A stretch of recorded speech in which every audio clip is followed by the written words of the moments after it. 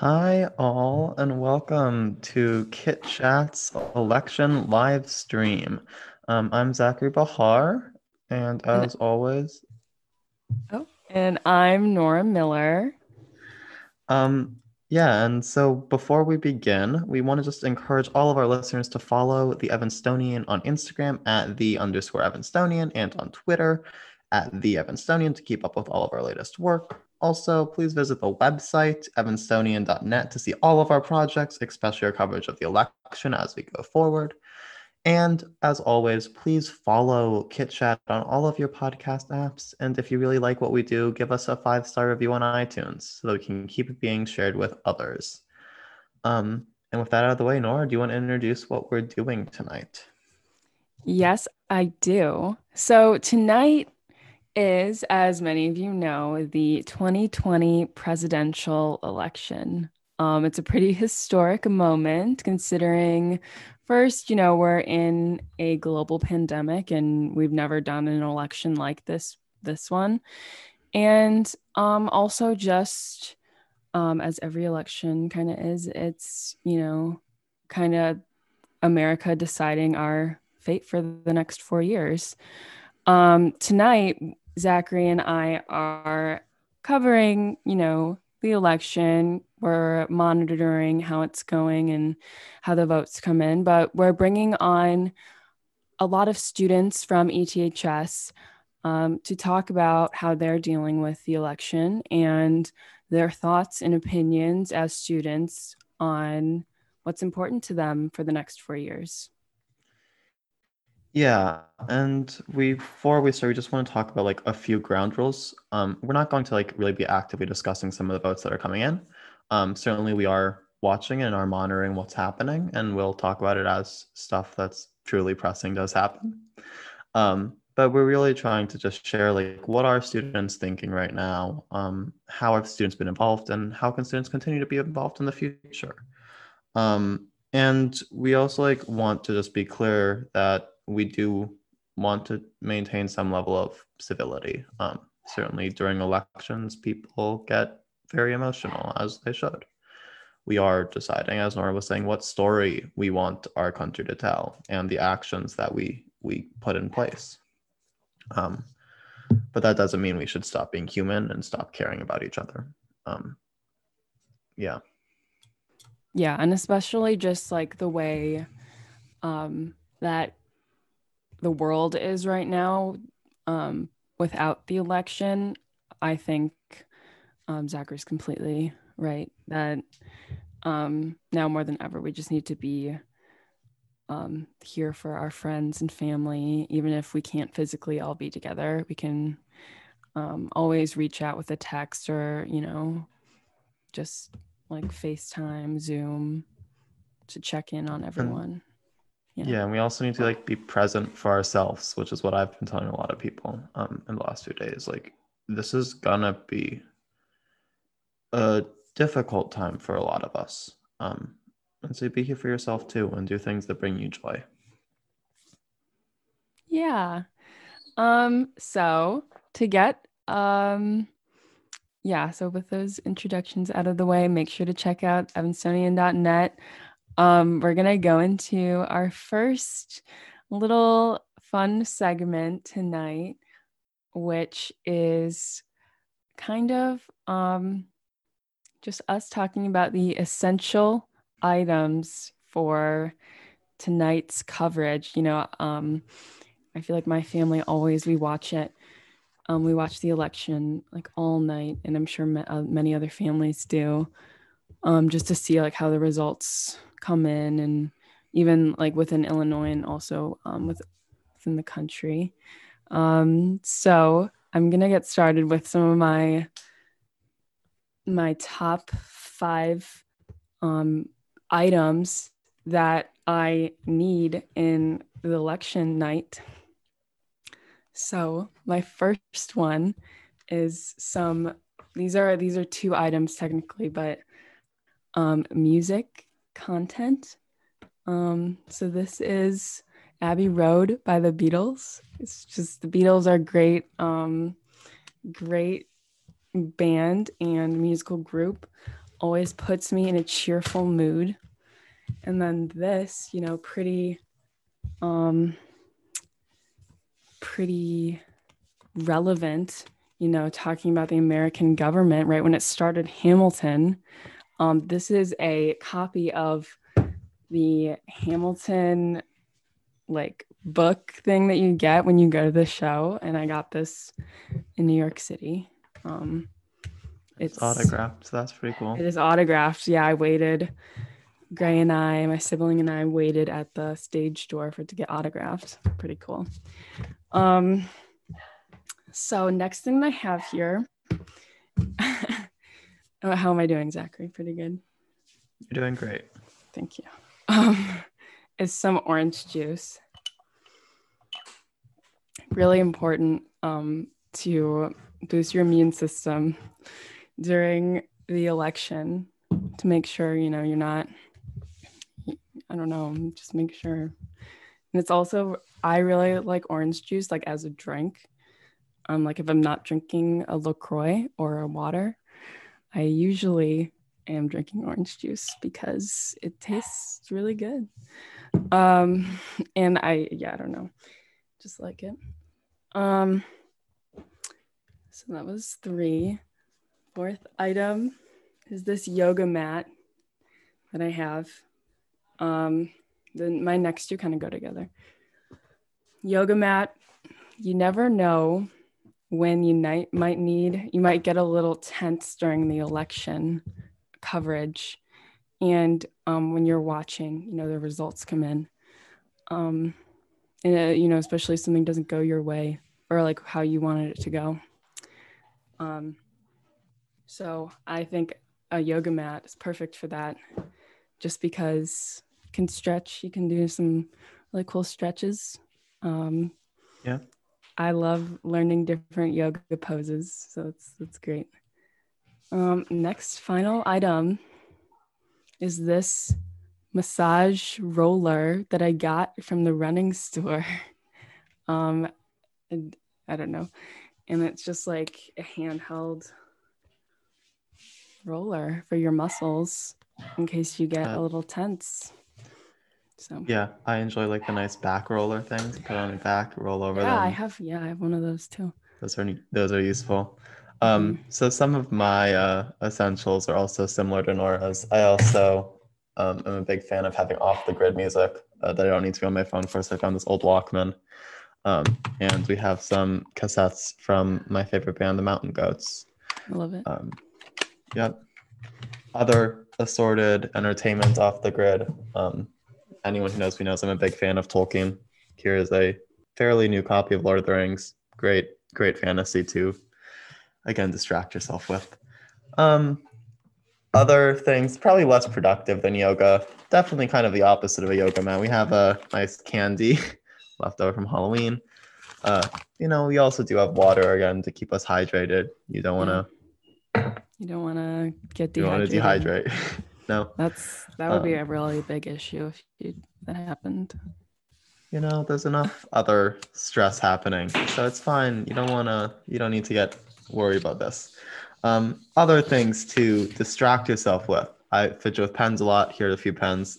Or just other things to work on. Like maybe you're recording a podcast instead of actively watching results. Or maybe you're doing homework from last year because you're late. You wanted something to take your mind off of the TV. Either one works, and melatonin. We're all gonna be very tired tonight, I assume. Yeah. I don't have the melatonin with me right now. They take about half an hour before you go to bed. Yeah, and then it makes you fall right asleep. Yeah, and especially when I have trouble sleeping when stressed. So yeah, it's useful to have. And the last thing I would recommend is the strongest, most expired apple juice you can find. Just the strongest stuff you've had in the fridge for like 3 years. That sounds perfect. Perfect beverage for tonight. Yeah, so we need things those are pretty good items to have. This is kind of like, I mean, so just to let everyone know, Evanston Township, and I'm pretty sure every public school today did not have, it was a non-attendance day for public schools. I Um, think at least in Illinois it throughout was. I'm in not sure Illinois, about the in rest of Illinois. the. Right. And I was thinking about it, and I don't know, it's a really momentous day, even if, the results might come in later at night. I just think the whole, like, I don't know, like the whole energy of the day Yeah, like is these just last few days different. have, yeah, and especially moving in Mhm. today it's been like very difficult to focus on anything else. Right. The stress, like, I feel like I've been fairly um decent in handling some of the stress, but like these last few days I've been able to do very little else but worry, Hmm. which isn't great, but it's a Yeah. thing. It is a I thing. mean, I don't know. It's so uncertain, and and even tonight we probably won't know. And I think that is scary and stressful, and um Yeah.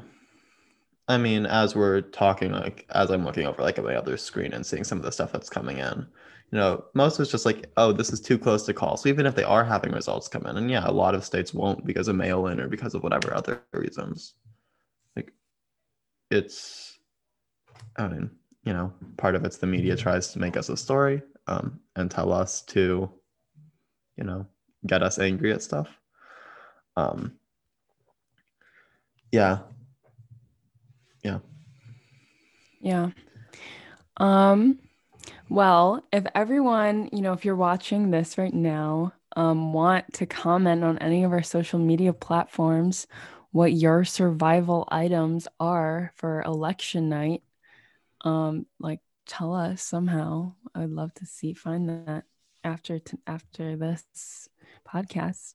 Yeah. It's interesting what people do, or like what you do. Zach, do you have any stories of what you have done in the past during election nights? Not during election night. In 2016, I honestly went to bed fairly early. I don't know if it was a good choice, but I don't know. I didn't feel as invested then. And I think a lot of people were, you know, certainly my family, didn't think Trump had any chance. Um, how wrong we all were. Yeah. I mean, Um, there was a post circulating a few days ago or like a week ago that was like the polls 4 years ago, and I think it was a New York Times poll that was um I don't know if that's right, but um that said like Hillary Clinton had 91% chance of winning, and and like that's what like even 538 was saying about Biden today, right? They're saying, oh, Biden has a great chance of winning, and it's not even going to be close. And like, I hope so. I really do. Um, but I also don't know how accurate those polls are. And certainly there's a lot of unforeseen factors this year, even in past elections. Um, although it looks like Florida's getting very close to being in. I assume it's still fairly too close to call, though. That is what it looks like. yeah. Yeah, we're both watching, just to let everyone know, we're both watching a feed. Zach, what feed are you I'm watching? watching MSNBC Live. Mm-hmm. Yeah, and it's saying like 92% in at the moment in Florida. And Florida, of course, is one of the big things that actually might come in tonight. Yeah, and I mean, definitely, I don't know. Yeah, I don't know. That was a super uncertain state. Yeah, Um, statewide, it looks like it's, there's still a yeah, lot missing. But also like, I don't know. It's a scary time. It is. And obviously adding an election on top of a pandemic, on top of a lot of people dealing with depression or isolation, and the related uh, mental illnesses at the moment is not a good thing. no.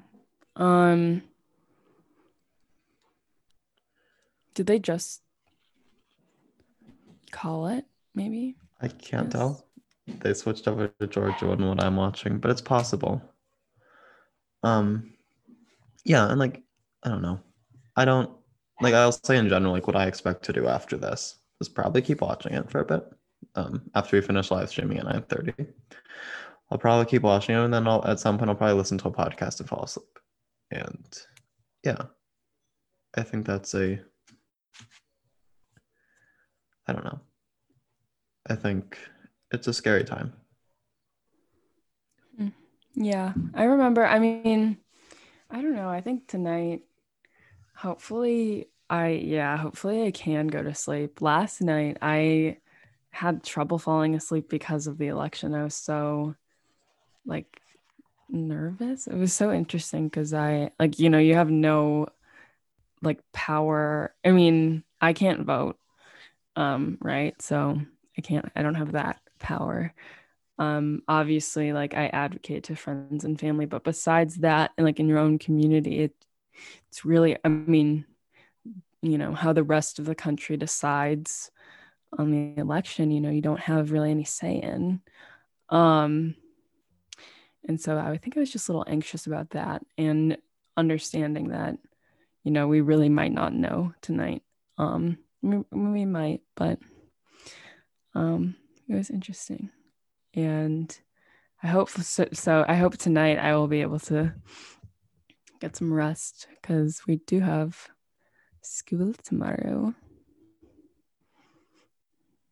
Yes. Yeah, honestly, if I were the one in charge of making the school schedule, I would have swapped the days we had off.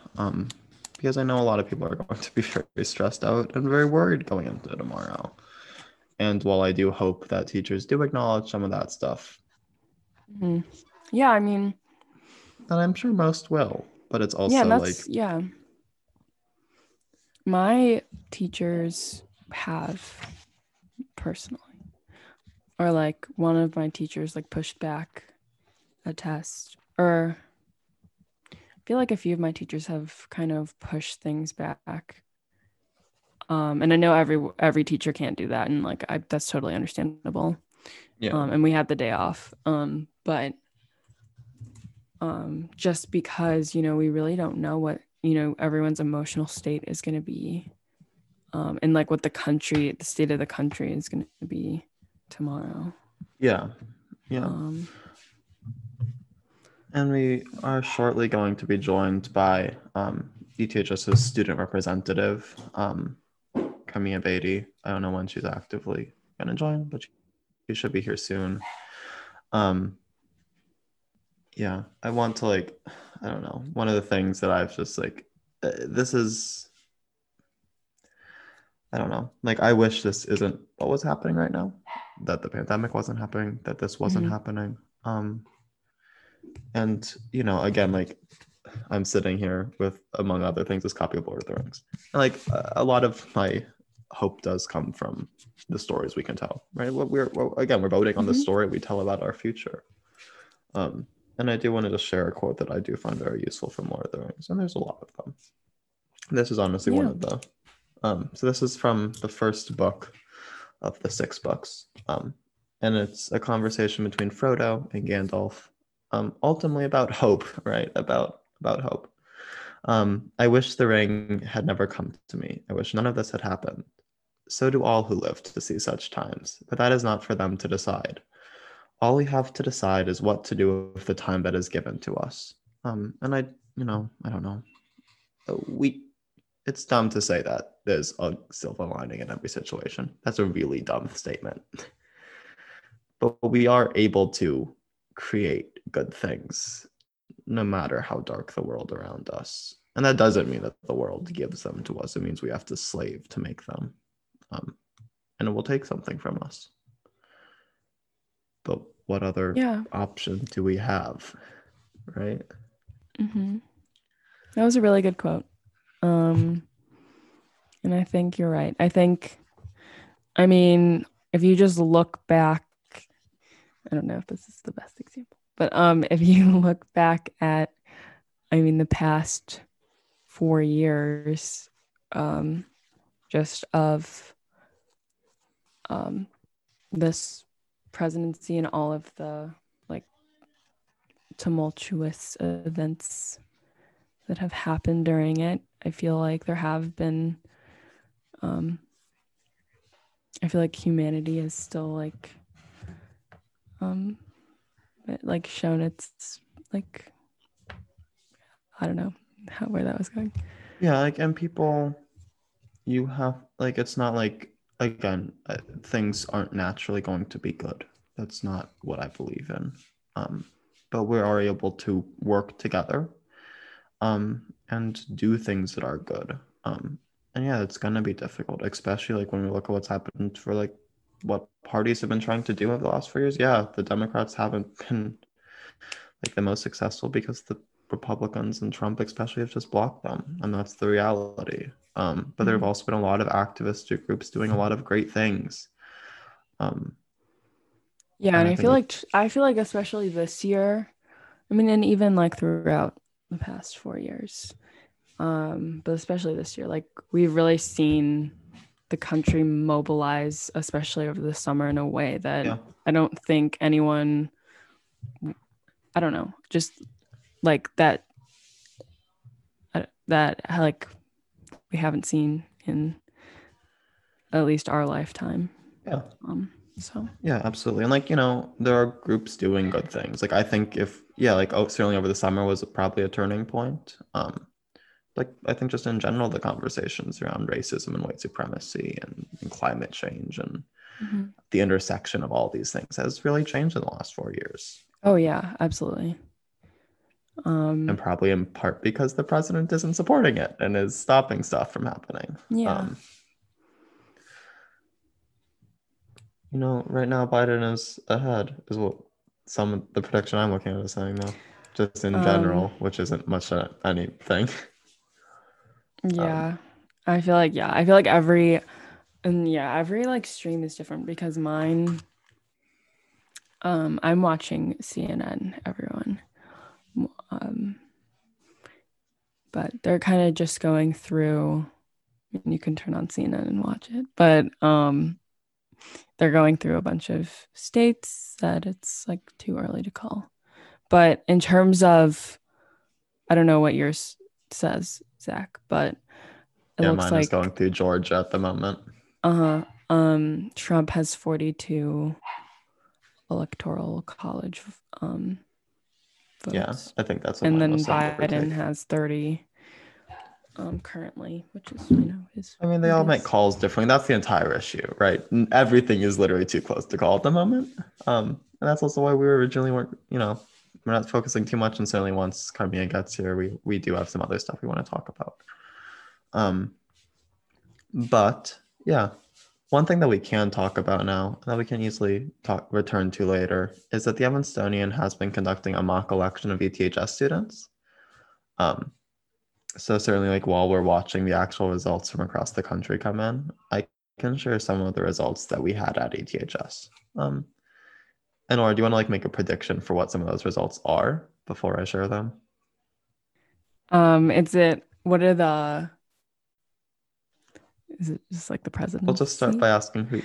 Yeah, we'll just ask. Yeah. Well, there's a few things. I'll ask first, like, for context, we had 440 responses in less than a week, which I think is the fastest we've ever gotten that number.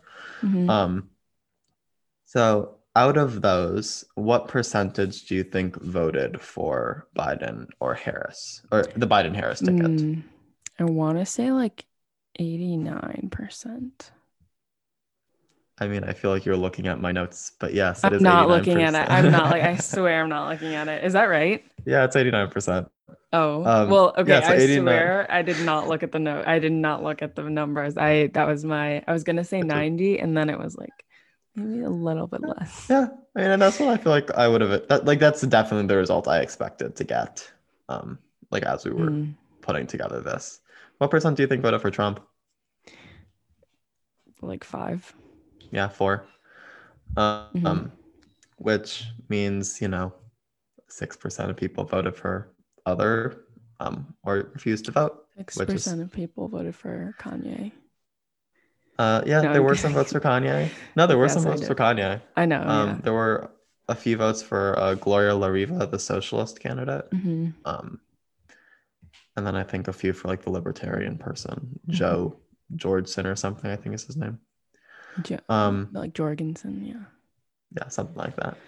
70% of responders identified themselves as left wing of some sort. The majority being like Mm, essentially of that 70%, the majority being like left, with the options being center left, left, or far left. Um, which, also kind of meaningless terms. hmm. Um, but what we were really interested in is like, what do you think the enthusiasm is for the people who voted Oh, for Biden? For? oh, I don't. No, Oh, no, you were no. just guessing. The enthusiasm out of a Out of percentage. five. Out of five. So Oh, on a scale of one to five, oh, how enthusiastic do you think the average ETHS Biden supporter was? I want to say two or three. Um, it was 3.49, which is, yeah, I think actually kind of surprising because I know a lot of people have been talking about settle for Biden, right? Yeah, that's definitely. I mean, that I feel like that's pretty accurate because I'm not saying like people are enthusiastic, but I think people are like, yeah, I mean, I can get behind that. I think, I don't know. And I think, I mean, it also might have changed. Like, certainly in the primaries, I think things were different, right? When Bernie was an option, when Warren was an option, when Buttigieg were options. I think people felt very differently about Biden than they do now. Yeah. Um, which is actually something like we did see because we then asked like, who would you vote for in the primaries? And 13% of Biden supporters would have supported him in the primaries, but 43 would have supported Bernie, and then Elizabeth Warren and Kamala Harris both had 12% of like that primary votership. Um, Hmm. which, yeah, Hmm. makes sense. Yeah. Well, It does look it's like my count is calling Florida for Biden, which is really good. We'll see. Florida for. Hmm. Okay. Well, it looks like our first guest is here, Student Representative Carmia Beatty. Um, and I will admit her right now.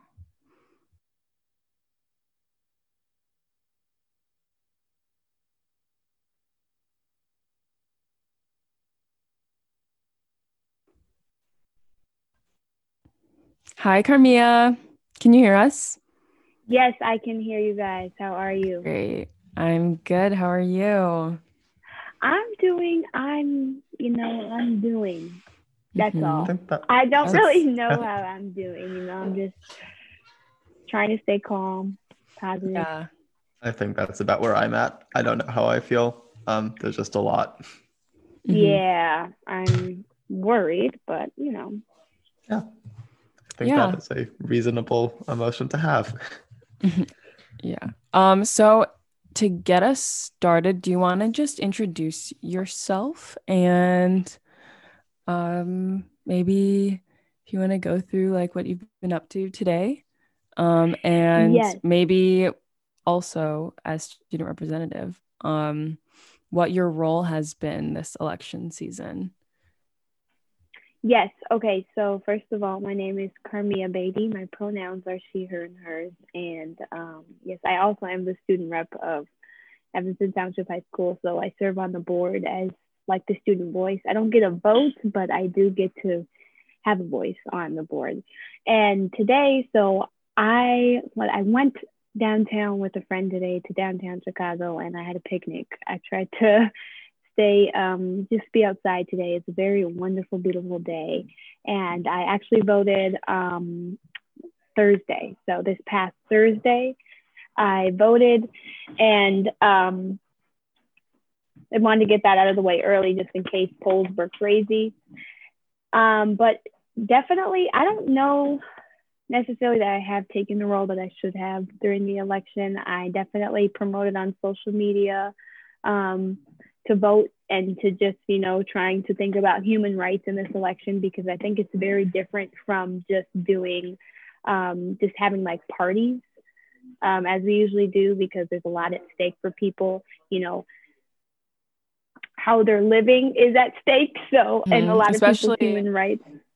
yeah, and especially with the coronavirus, still, we're at our highest, rate of it right now. Um, people are voting based on that.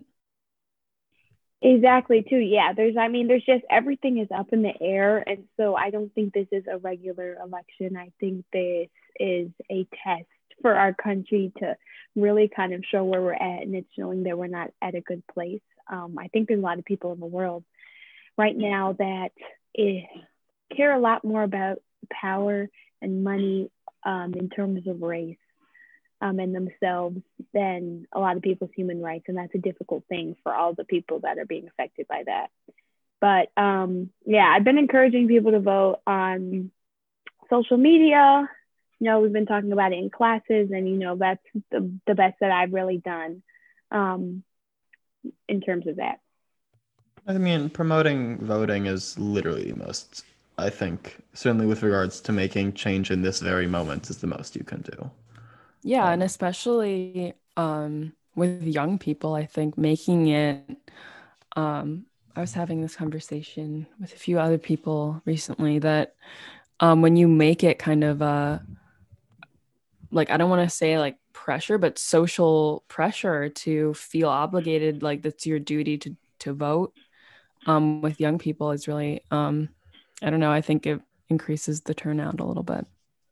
Yeah, and like obviously polls in Illinois have closed at this point. Oh yeah. But you know, your vote's a matter of public record. I can look up if you voted. I don't know who you voted for, but I can look up if you voted, if you were eligible.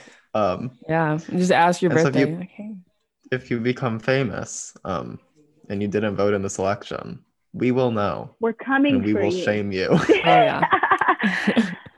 Yeah, I think mean, that's also like, something.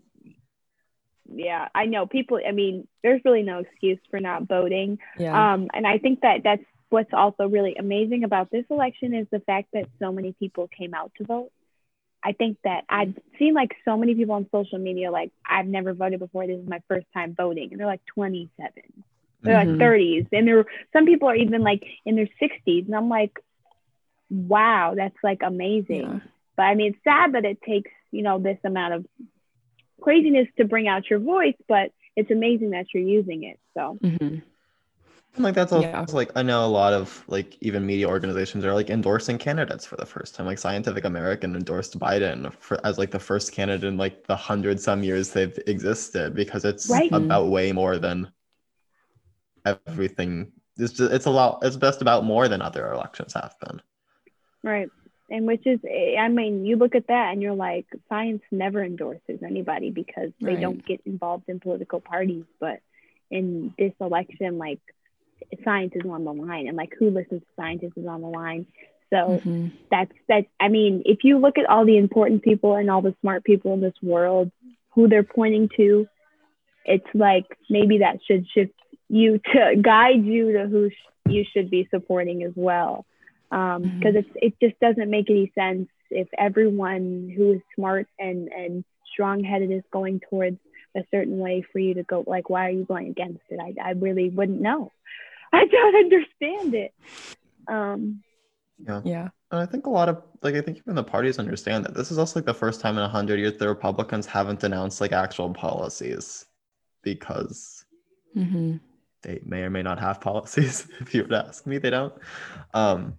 But it's about like the person. It's about, is Trump the right person to lead us into the future and to tell a story that matters to and speaks to Americans and to what we believe in.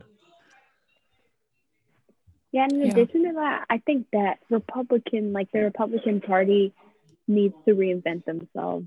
I don't, whatever they stand for, it's definitely not anything that a lot of people can get behind anymore. And even people who used to identify as Republican don't feel like they can anymore because of a lot of the stuff that is associated with them.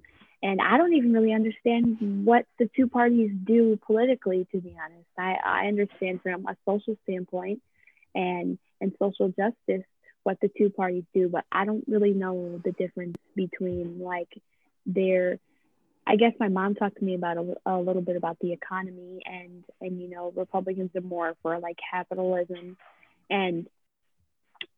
but I just don't understand. So I think there is a failure to really express what they're about, especially with the leader that they have. So it's really interesting, and I don't understand the two-party system anyway. But yeah. It's a flawed system, certainly. Yeah. That said, it's also like the one we have, right? At least at this moment. Yeah, and I think Would I wish that changes? Yeah, sure. it could. I mean, definitely could. And I think the same is true of Democrats. I think the Democratic Party also needs to think about what it is. And like reinvent itself. Yeah, I agree with that too. So Carmia, do you want to talk a little bit about like what student council has been doing in regards to the election, and also you personally, and like how the kind of, if you've sensed kind of a feeling towards what tonight's outcome is, or like how people are feeling for tonight's outcome, and then how you're personally feeling about tonight? So in terms of the election, the student union, we've more been focusing on like the student body and how we've been feeling in school right now.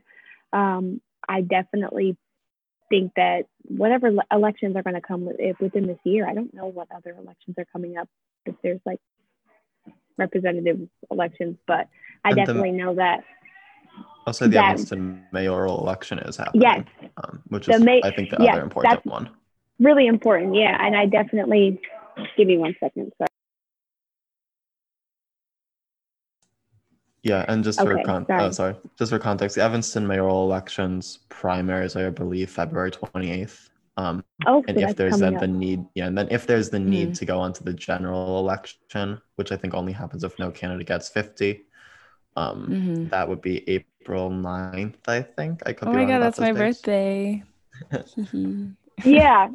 So I think that there will definitely be stuff that we'll do just to, campaign for teaching students how to be an informed voter.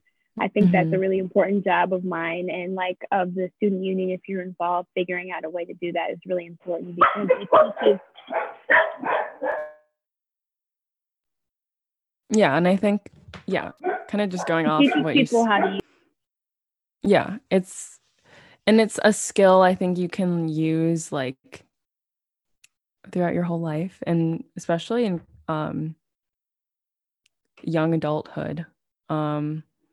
Like if you know how to grasp, like knowing how to vote, what to research, and what to do, it's kind of like you can use that not just when voting, but when talking to other people about politics, which is super important. Yeah, definitely. And also I wanted to talk too about the election and how I feel about it. I'm a little bit on the edge, but I think that enough people care about other people to vote for Biden. I just think that it's enough that Trump has just been saying all this crazy stuff and, doing all this crazy stuff that it's going to move towards Biden. Hopefully that's what I'm feeling and that's what I'm hoping for. And I think definitely Illinois went blue. So just recently, that's great. And I think that, a lot of that has to do with a lot of new voters coming in, a lot of new people coming in. I definitely think it's important to stay safe though during these next few days, just because no matter what happens, some people are going to be upset. So, and Trump has literally made a race war in very, very possible in the coming days. So just being safe and, taking care of yourself and just don't go in places where that, riots or things could happen. Just try to keep a level head and try to stay safe and, think about the well-being of the people because it's going to get a little bit crazy. So I know it's definitely going to be crazy. And yeah, absolutely. And I think Zachary and I were talking about this a little earlier, but it's definitely an amazing tool to be able to go and protest, just if that doesn't lead to violence. And I think what I see as my like most powerful tool, and I know that for some people it is just going out and being a part of a group that's fighting for something in a crowd, like in a protest. But for me, I think like being able to talk to people and like finding a way to like form like a plan or a policy that could change or shift what's going on, I think is also a really powerful tool. Yeah, I agree. And I was just talking to my mom about also like, or who else was I talking to about this? I don't know, about also the small things being important too. You know, not everyone is a policymaker. Not everyone is the big change maker. And there are some small things that you can do, you know, right next to your neighbor. Anything that is small things really do matter and they make a big impact. And like whatever your thing is, just go out and do it, because I know a lot of people, they try to do the biggest thing they can possibly do, and sometimes it's too complicated to take something on altogether. And there's little small things that you can do to make a difference as well, that you don't see making a difference, but somebody else may see the difference that it made. So that's important as well. Yeah, and it's also like those small things, yeah, they can be really useful for others, and they should be, but they also can really help you. Like, it's really just it's like listening to music you like, and we were talking about this at the start, and doing stuff that you enjoy. And you know, I've also been feeling it's difficult to do that because that's not what we're told to do. We're told to work. We're told to create things that have value to a money-hungry system. But that doesn't need to be what it is, and it shouldn't be. So we need to take time to create things that are good for us. And then, yeah, small acts of kindness really do go a long way. I'll definitely piggyback off that and just saying that like self-care goes a long way. A lot of people that hurt other people hurt themselves as well. And so a good way to make sure that you're putting out the best of yourself into the world is to make sure, just piggybacking off exactly, just to, you know, take care of yourself and make sure you're sound and you're level headed and you know what you want and you're doing the best thing for you and you're taking care of yourself, because then it's so much easier to give that out to other people.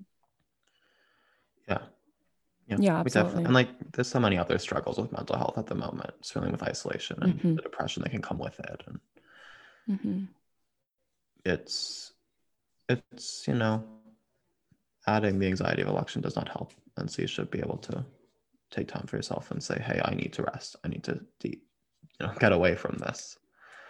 And I hope people do take that time for them. Yeah.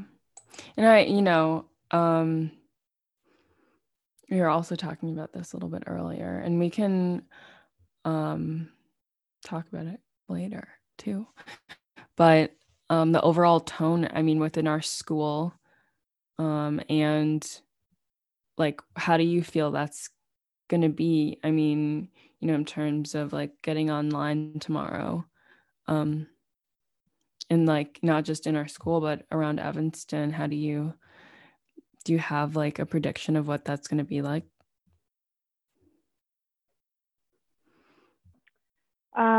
It just really just depends on who wins. If it goes the way that most of us want it to go, I think that there is going to be a slight fear just of retaliation of white supremacists and violent groups. But also, I think that if Biden were to win, I think that I think we would all be able to take a breath, just because it's just been so crazy 4 years with Trump, like very crazy and so much at stake. And so just to have that, I feel like it would be a sense of security, even though, it doesn't necessarily mean everything is fine. But now, on the other hand, if Trump were to win, I don't know if a lot of people will come to school. I don't know. Yeah. Yeah, absolutely. This is something like I was saying that, again, we were talking about it like before you came on. It's like the school should have given off tomorrow in my mind, and I get why they didn't. But like, I think people need space. I think you're right. I think a lot of people won't join a Zoom, and since that's all it is right now, not much penalty for doing it or for not doing it. Yeah. So we have another guest joining us, along with Carmia. And we're going to get both of your thoughts about like the issues that are most important to you with these next 4 years. So Zach, do you want to introduce our next guest? Yeah, I will. And he can also do a bit of an introduction for himself once he gets in. But the next person we're gonna have on is Senior Jonathan Zankic. Who, yeah. Jonathan, I think can you hear us and stuff? Yeah, I can hear you. Great. No, we can hear you. Do you want to give yourself a bit of an introduction before we keep talking? Yeah, sure. I'm Jonathan Zankic. I'm a senior at ETHS. I'd say that my reason for being here, I'm involved in some political clubs at school. I recently started a politics club this year with a couple other students.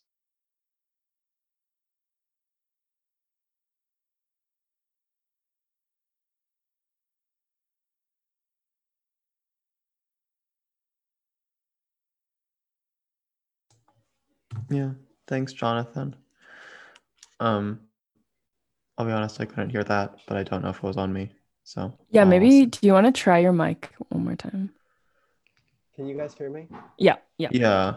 Okay, how far did I get? I Just started the a politics club, I think. club, Yeah. Yeah, okay. So I founded the politics club with a few other students. So I'm really interested in politics. I've been doing Model UN as well. And excited to be here and see how the night is gonna unfold. Yeah. I have a quick question about that. What is the politics club? Because I didn't even know that was a thing. Like, what do you guys talk about? What do you guys do? That sounds awesome. Yeah, I mean, right now what we've had is basically just like meetings where we kind of talk about a couple current events, kind of pose some questions, and those questions can kind of be a springboard for anyone to kind of go off on it and any kind of tangent that they like on those questions. But we're also looking into having some guest speakers for our mayoral election, and we want to engage different people who are involved in politics in more ways, but we've only had a few meetings so far. Okay, that sounds cool. Yeah, and what we were just talking about before you came on is just like how you think the school and the Evanston community like is going to feel tomorrow, what the mood is going to be, what the tone is. Can you like maybe share a bit about like what you think might happen tomorrow, and then just also like how you think things have been in the last week or so? Yeah, I mean, I think that the last week has been, at least what I've seen, a very anxiety-ridden week. I think rightfully so. I think tomorrow, well, it can obviously go one of two ways. Joe Biden wins. I think that there is some relief, but I wouldn't say full relief. I think there's still going to be some anxiety just because of the way that the election might continue to play out over the next couple of days. And obviously, if we see that Trump is a clear winner tonight, I think that just gets worse and everyone is going to feel absolutely terrible tomorrow. Yeah. Yep. That is what I would agree on. That's a pretty good prediction. I mean, I think both of you had pretty accurate predictions. Is like we don't really know how people are going to feel, just because I mean 4 years ago I think people were like, oh, like we're going to have the first, at least in Evanston, people were saying, oh, we're going to have the first woman president. And I think the reason why the shift was so different within Evanston, at least, was no one was expecting it. Whereas this year, I think a lot of people are putting those two situations in their heads, that this could happen. And yeah. So I think we're going to kind of switch gears a little bit onto what the both of you think is kind of the most important issues what are the most important issues going into the next 4 years of whatever candidate wins. And if both of you want to explain a little bit, both just as a student and then as a student involved in political, like, I don't want to say organization, but just groups that talk about politics, civic engagement groups, why this is important to you and like why these issues, are kind of at the forefront of your mind. So, Carmia, do you want to start us off? Yeah, I think the first thing that comes to mind is definitely racial tensions and then like the economy, because that I think those two kind of play into each other. I mean, I think a lot of things play into each other, but I definitely think that taxes have a big deal to do with just everything in our country. Being in the student being the student rep, I hear a lot about the budget of our school, and I know that we're struggling with that with ourselves. Like, do we take some money from the stuff that we regularly use during regular school to accommodate to what we're doing now, even though we're going to have to go back? Is it going to affect us in the future? So just those type of questions, and like that goes all the way to the federal government. Like, money, it has to come from somewhere, and then after you get it, it disappears like this because everything needs money, everything needs funding. So I definitely think that the working class people cannot be taxed anymore than they are already being taxed. I mean, I look at doing research in my sociology class, like the average person makes, I think it's less than 66, don't quote me on this, but less than $66,000 a year, which if you live in Evanston, you basically can't do that with a family. You would not be able to live here with the taxes and just how expensive property is. So yeah, I think that the tax plan for Trump and just cutting back funding on big corporations and playing into capitalism and relying on them to give people jobs it's not working. I mean, you see all these billionaires getting all this money and just racking up all this money, and then somebody else is like in debt and is getting kicked out of their house. I mean, it doesn't make sense in a situation, even when we're in a pandemic. It really sheds light on this type of thing. So I think that's really important to look at. But I also think that racial tensions, I think that's a really, really big issue as well, because if we don't feel united as a country, then all of these other things that you want to carry and put in place, they aren't going to matter if we are at war with ourselves. So that's a really, really, really, really big deal and a big thing that we have to face. And I think that somebody has to bring us together. I don't know how. It seems really difficult when you have people that are so tribal and that are so focused on themselves and their power on both sides. Just like, what do you do with that? It's really hard to kind of get people to even sit down and have a conversation. And a lot of people are angry. The pandemic plays a lot into that. But that is something that definitely needs to be looked at a lot. Yeah. Jonathan, do you want to share like what some of the important things are to you, and then we can also like respond to each other? Yeah, I agree a lot with what Carmia said. I think that well, you started with the economy, and when Zach asked me what the important issues were for me, the first one I said was the economy.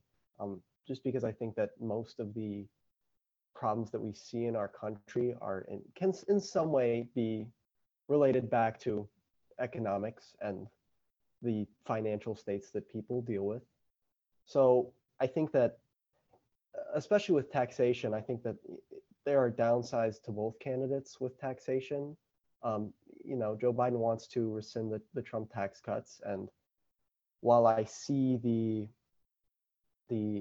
attempt to increase taxes on the uber wealthy in our country, I think that the Trump tax cuts did decrease taxes slightly on middle income Americans.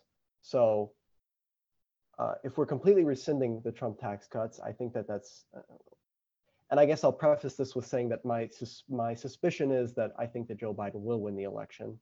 So if those tax cuts are rescinded, I think that we have to be careful in the way that we go about handling middle income Americans and making sure that we're not increasing taxes on them. And I think that adding a lot of government spending, be that through healthcare or other social programs, environmental programs especially, you run a risk of either running massive deficits, which I think is something we're seeing a lot of this year. Our government is going to be running a huge deficit this year, or we're going to have to raise taxes on middle income Americans simply because there is not enough money at the top to fund certain programs. So I think that's something that we're going to have to be looking forward to.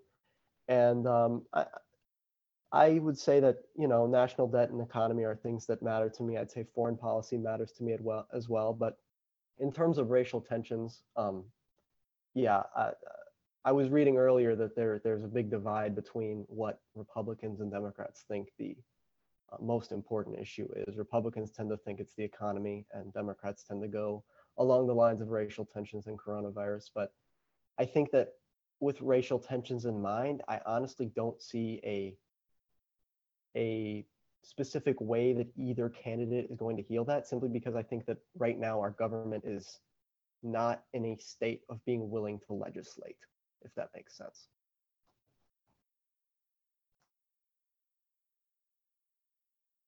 Yeah.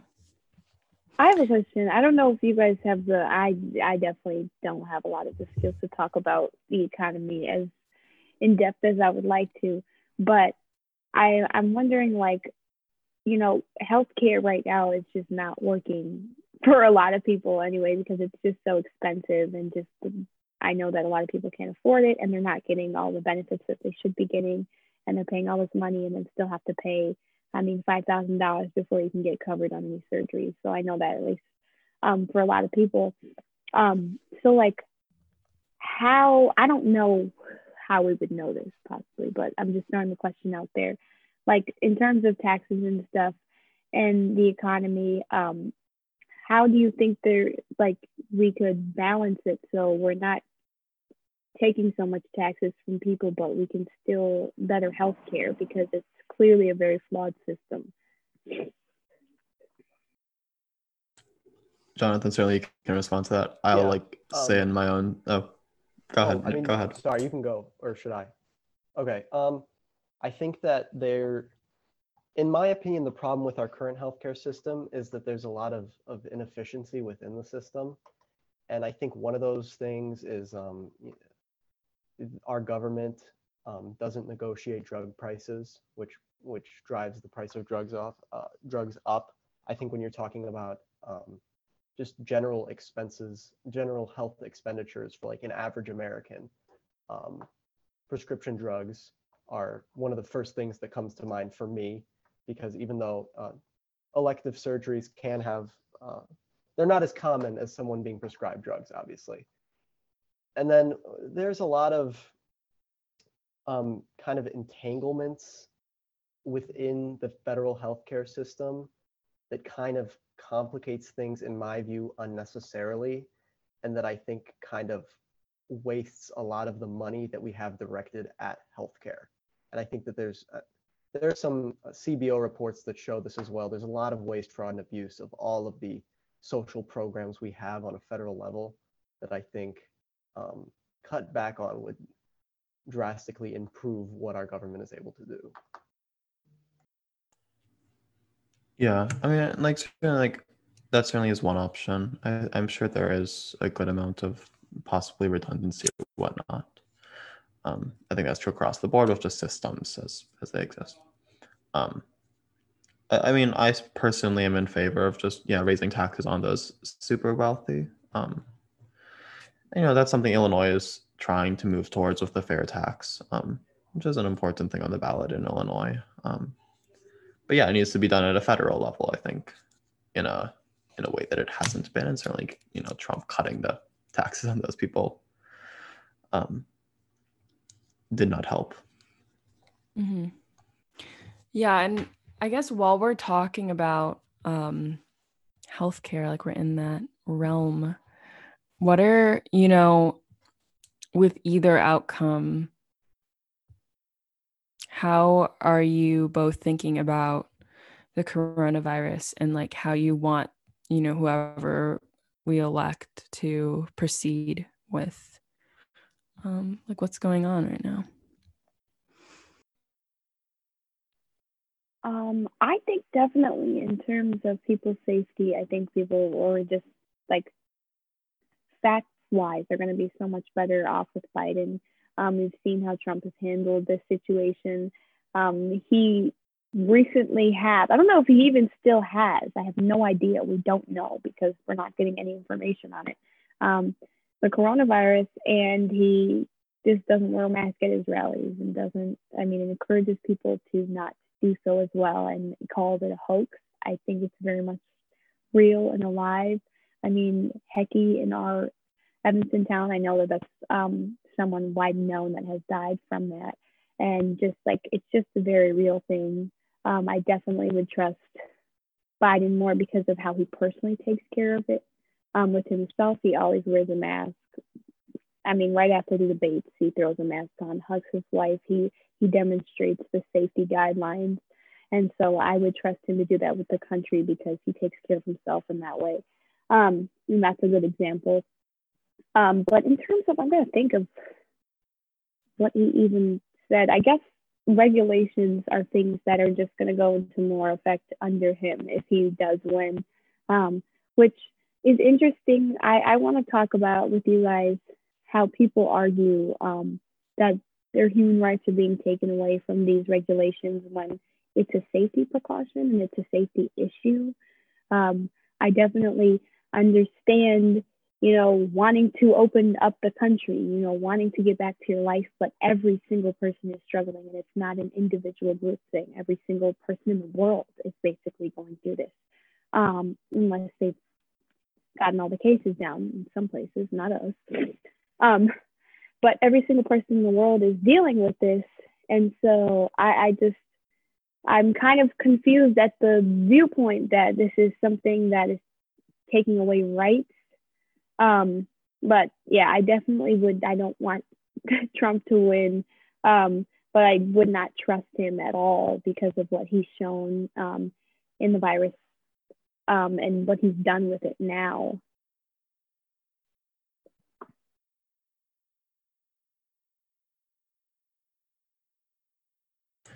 Yeah, I mean, I agree with that, and I don't think he's done an adequate job at all. I think and this is something that shouldn't have been political. It really shouldn't have been. There shouldn't have been protests over people wearing a mask. That's like, I don't, and the thing is, a pandemic you could have predicted. I don't think anyone would have predicted that, right? People have predicted pandemics. Like, it shouldn't have been made political. And again, almost every other country in the world has had it under control. And yeah, it's getting worse in a lot of places. It's not just America where it's getting substantially worse. But also, it's always been substantially worse in America because it never got better in any way. It's only gotten worse. Right. Yeah, Jonathan. Oh, God. Okay. I was just gonna say that, like, it's not, I guess, that people, I'm not faulting Trump for the act of the virus. It's no one's fault. You can't really do anything about it. But once it got here, there was literally no precautions taken on his end. And to just see that, and we have no control. Like, I'm not the president. I can't order everyone to do anything. I can't put things in place. I can't do that. But he just chose not to do that, and also chose to lie. And it's on record that he chose to lie to the American people, to downplay it, to not get people scared. But, it's better to be scared and safe than to be, I guess, than to feel comfortable and be unsafe. So.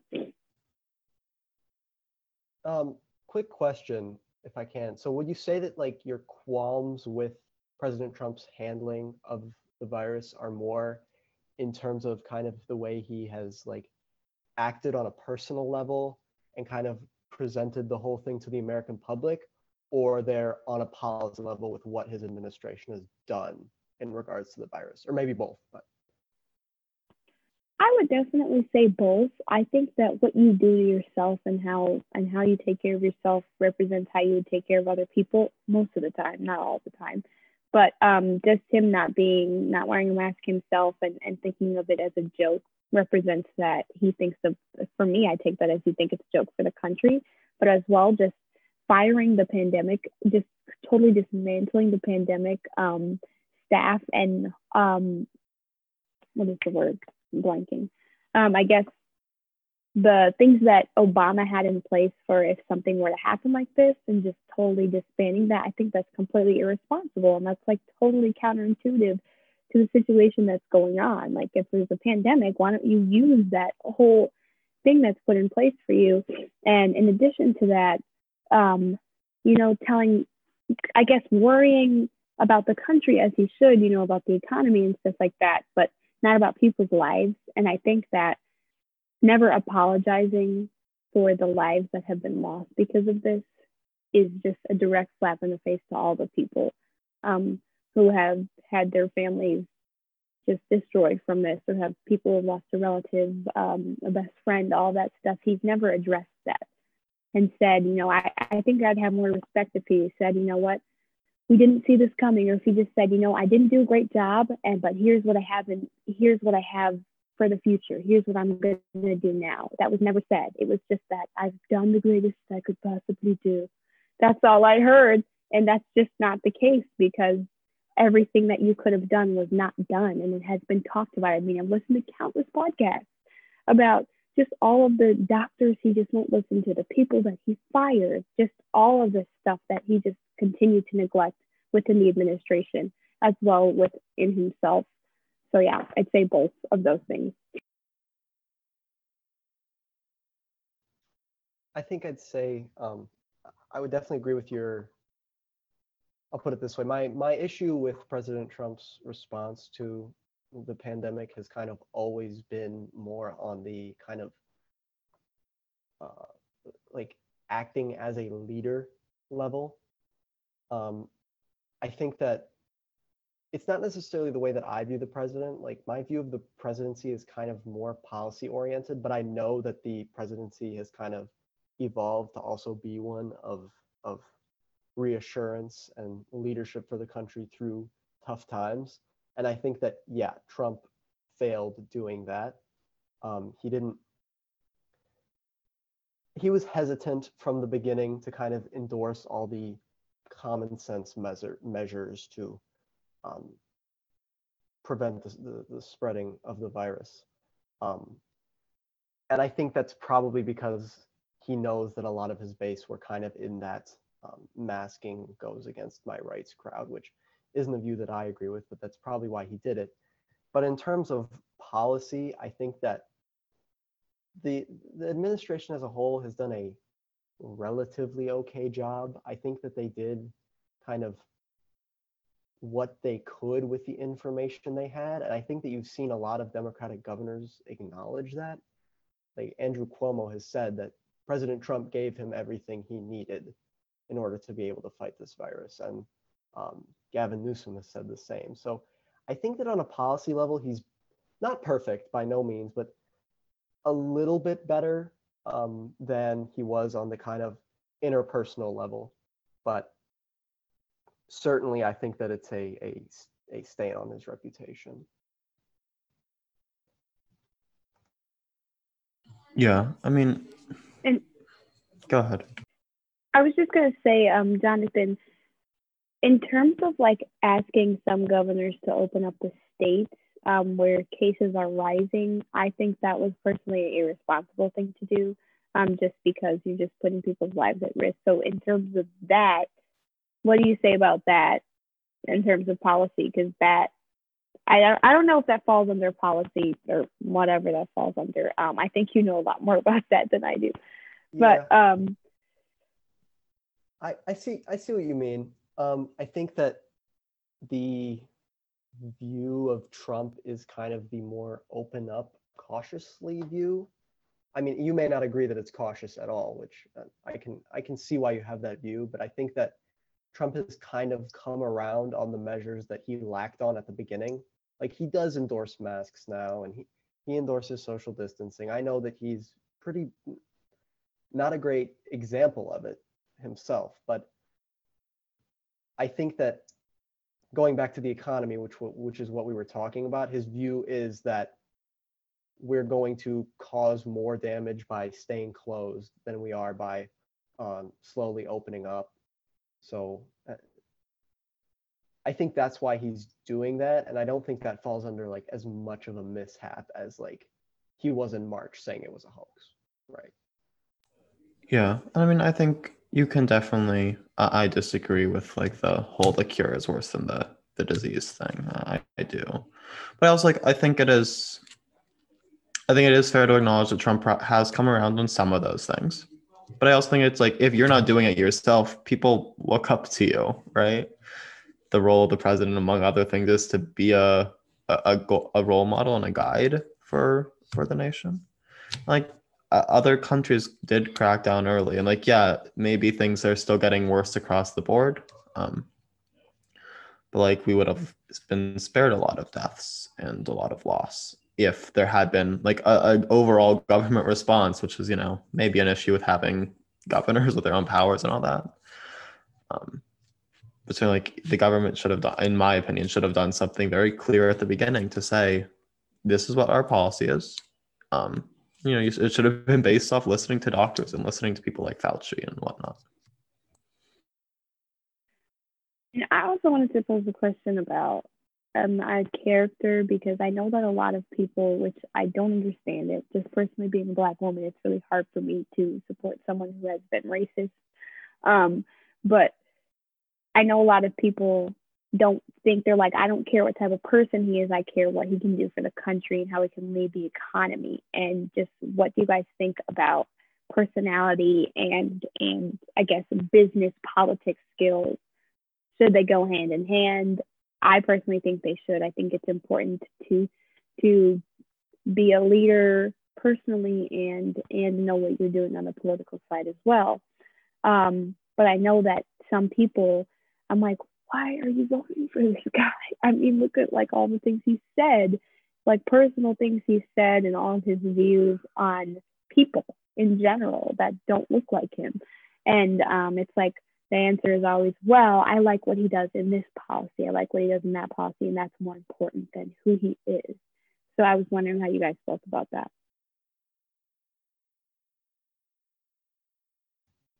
I think that the view you're describing is kind of a view that I've consistently had toward President Trump. I think I do have a lot of policy agreements with him, but my hesitation in this election cycle, and from what I can remember in 2016, has always been his character. And while as I said, I view the presidency as probably more policy than a lot of other Americans do, I do think that there's that important leadership role to play. So yeah, I don't have a great answer to your question because it's something that I struggle with myself. Like, where's the line? What is the line that I draw between a flawed character and policy that I disagree with and I think might harm the country? And I think that's something that a lot of other people are dealing with as well. Yeah. Can I ask like what some of those policies you disagree with that Biden or other Democrats, it would be my assumption, like are saying that like you do think are harmful for the country? Yeah, I mean, I think their general economic view is harmful for the country. I prefer smaller government. I think that higher taxation harms the economy. I don't support Medicare for all. I'd say my biggest qualms are with economic policy, and obviously I've said that's the most important thing to me. So yeah. So do you think, like, I guess you want a more like capitalism, you think like more a capitalism type way of the government running? So do you think there's a balance? Because I think there's definitely a balance. I don't think that capitalism, or if we're going to go on the whole other end, which isn't an exact opposite, but it's for communism or socialism or something like that, neither of those will ever work, in my opinion, by themselves. I think that there has to be a balance between But as we're talking about the billionaires that keep getting richer, do you trust them to give jobs and to kind of like keep the economy going in that way as they continue with this money and with their own, I guess, fame and fortune? I don't know that I necessarily trust them to kind of do the private business and to fund all these people and give people jobs. How do you feel about that? I mean, to me, it's not about like personally trusting them as much as it is just simply like knowing the knowing the nature of what they're going to do. So say we assume that they are acting in their best interest, trying to make more money. In order to do that, they're going to have to invest that money. They're going to have to employ more people. They're going to have to create products that we all like and use and benefit from and increase the standard of our living. So I think it's kind of in the nature of those very, very wealthy people to have an effect, a positive effect on the rest of us.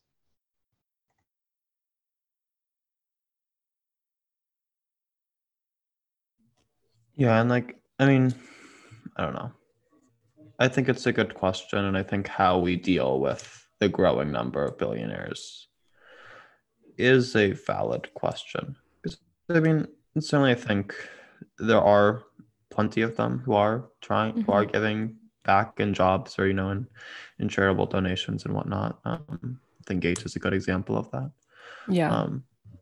But like at the same time, yeah, like if you are concentrating wealth and then if you're not inclined in those same ways, it is taking from the people who are struggling and from people who don't have money, and then certainly in places where taxes are different. Yeah. Yeah, and I also like just worry that if those people, like those same small group of people, keep getting richer and richer, then they are kind of controlling the economy. I wish that it was easier, I guess, or more common for more people to, well, I guess with less government involvement, I guess that would allow for more businesses and more people to flourish and start their own things. But I'm just wondering how it's different from, I guess, having a lot of government involvement to have those same people running the economy because they have the most amount of money and are creating the amount of jobs and they have the most power. And so it's a small amount of people still having a large amount of power over the rest of us because they have the most amount of money and have the resources to generate those things.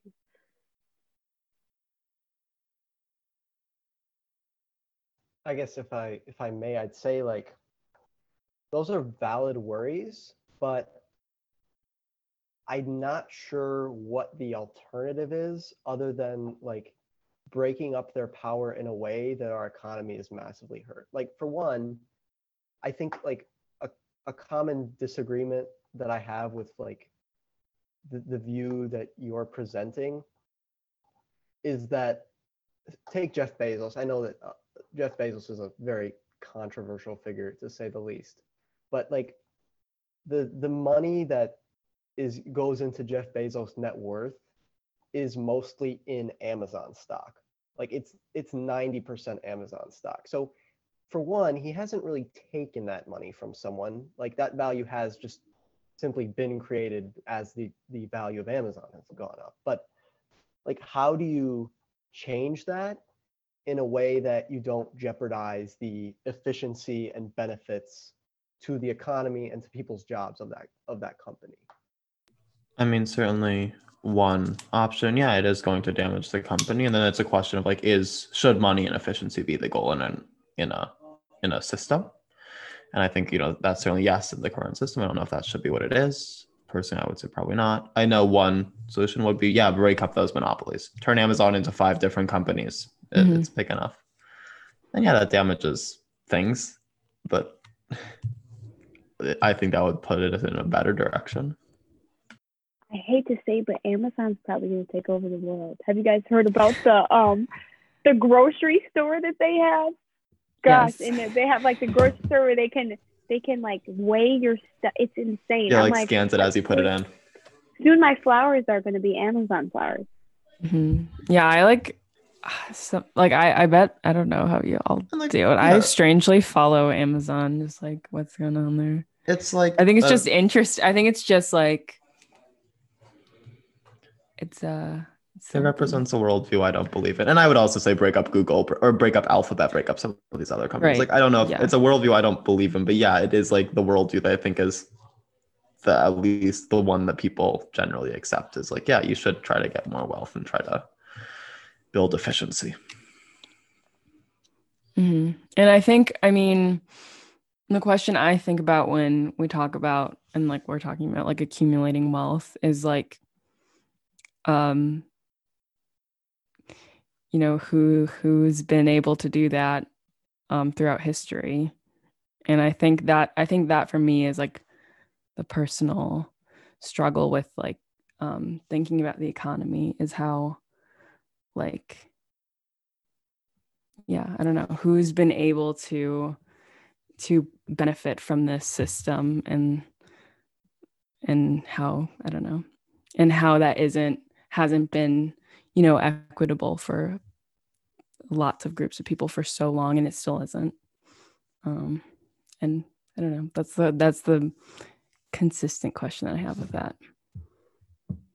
Yeah, definitely. If I could speak on that, I'm currently learning about this in my sociology class as well, just about how white people have accumulated so much more wealth than Black people, and literally how this happened throughout history. And so it starts with slavery, not being able to have money at all because you were a slave. And then people who own slaves white people who own slaves have accumulated the wealth that they basically used slaves to get. So they already have that. And then money grows over time. And so from that time of slaves not being able to live and function in society, white people have been growing their money from that time. And once they were introduced, you know, when slavery was abolished, they're already this far behind, you know, like they've accumulated all this wealth and they're just starting back here. And then we go to the housing dilemma where Black people were denied housing in profitable areas where houses were of more value. And so then that is also lost. And that's another thing that's behind. And then we were also talking about even in college, you know, if the same amount of Black people and white people were to go to college, white people usually don't have to give their money away to their family because there's already this accumulated wealth. So and they're usually not the first person to go to college in their family. And so when you go to college, it's your life that you're starting, as opposed to a Black or brown person. You go to college and you have all this family behind you who has no education, has no money. And so you end up having to give your wealth away and you can't grow it. And so there's millions and millions of factors in this country that have just stopped a lot of people from building wealth and I guess being involved in the capitalistic, idealistic view of, you know, being able to run our own private businesses and do all that stuff. A lot of people have not been able to do that. And so I think that's really important too, is like in a perfect world, maybe that would work, you know, maybe we would be able to give people jobs and a lot, but like some people aren't able to get to that point. And they won't be able to because they're miles and miles behind because of all these barriers that have been put in place to stop them from that. And there's just so much evidence, like you could just read about it. Look it up.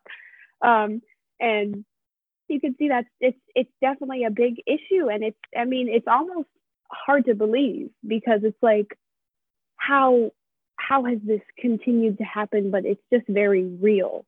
And literally the people at the top, the 1% of the richest people in the world are white men, which don't represent everyone. They represent a small amount of all the people in America and all the people in the world. And so, and there's still misogyny and all that stuff, like that doesn't go away. And it's ingrained into society. And so to have those people in power too does affect, you know, the social part of stuff if we're not talking about the economy and stuff like that. Which also brings me to, what's her name? The new woman in the Supreme Court. Is it? Barrett. Yes, Amy Coney Barrett. So I'm wondering how you guys feel about her. I think it's more definitely from a social justice and a rights point of view. And that's what I'm looking at her, from definitely abortion rights, and how I really think that that's bringing a lot of religion into politics, even though, I mean, basically American politics has been built off of Christianity, a lot of it. And a lot of views are brought in from Christianity, which has, I'm saying nothing against Christianity. I allow people to believe what they want to believe, but I know that that is a big thing that is at stake, and birth control and a lot of things that prevent unwanted pregnancy, and then all these rights. Also in terms of gay marriage and stuff like that, I think that is really, really, I don't know. I feel like there's a lot of religion being brought into that when it's more about people's just like well-being and right to live. I mean, you should be able to get married to somebody. I don't know what the issue is with that, but I'm wondering how you guys feel about her.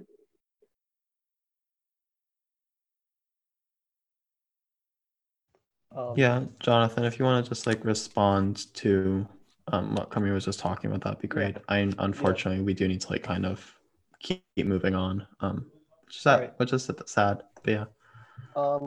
I'd say, I'll try to keep my comments short. About Amy Coney Barrett, I think that I definitely like see the hesitation of people to kind of embrace her because she's religious, but like from all that I've heard of her confirmation, her kind of judicial philosophy is one of like keeping her personal religion out of the decisions she's making.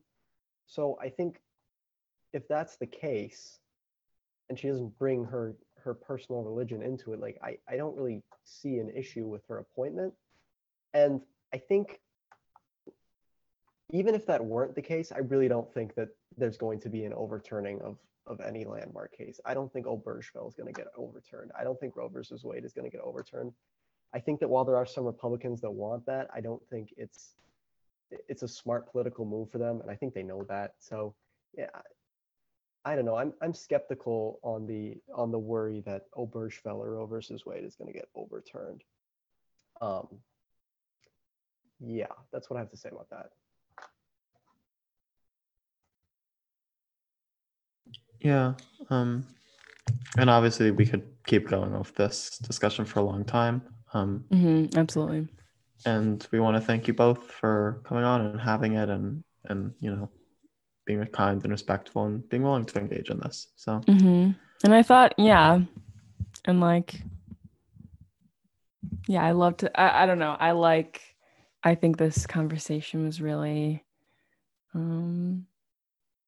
constructive, and I think especially on election night, I'm like kind of like I'm watching the a feed, and I know Zach is too, and maybe you guys are too, but like as we're talking, and I think, I don't know, when it comes down to it, like I think it's really important to talk about just like the issues and policy that's going on, and not like, oh, like who's gonna win, or like how many votes are there, and so thank you.